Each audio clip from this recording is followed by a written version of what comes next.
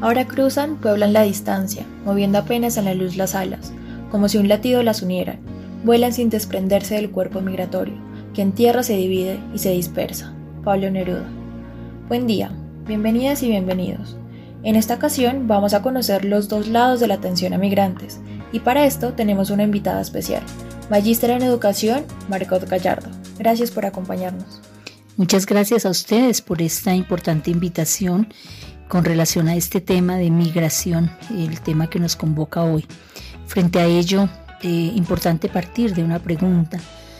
¿Cómo es una buena atención a migrantes?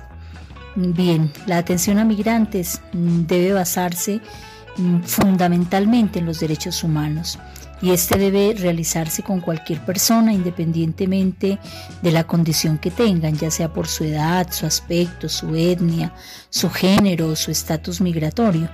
Por lo tanto, no se debe omitir por la irregularidad de sus documentos o por ser mujer, niño o adulto mayor, dado que se reconoce que todas estas personas son poseedores de derechos humanos y por lo tanto este debe ser el punto de partida para su atención. Así pues, en la atención que se les brinde no se debe discriminar o infringir sus derechos a la igualdad. Se debe evitar sancionar a las personas migrantes por su condición, actividad, opinión, por las creencias propias, por los padres o familiares, o lo que señala la importancia de la confidencialidad en el trato con estas personas, siendo así que se debe proteger totalmente su información, a la cual es importante darle un uso adecuado y respetuoso, de modo que no se debe informar a las autoridades de su estatus migratorio como tal que los identifica, siendo así que en la atención proporcionada se garantiza la protección a la persona y en la medida de lo posible se evita que sufra algún tipo de violencia o situación que los vulnere en sus derechos fundamentales.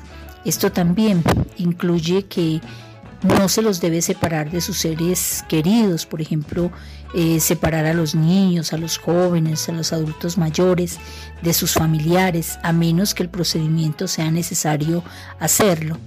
Por otro lado, se tendrá que reafirmar su identidad de género, sexual y cultural para evitar vulnerar su autonomía, su derecho de participación o de expresión de la opinión, teniendo en cuenta lo establecido por la Organización Internacional de las Migraciones.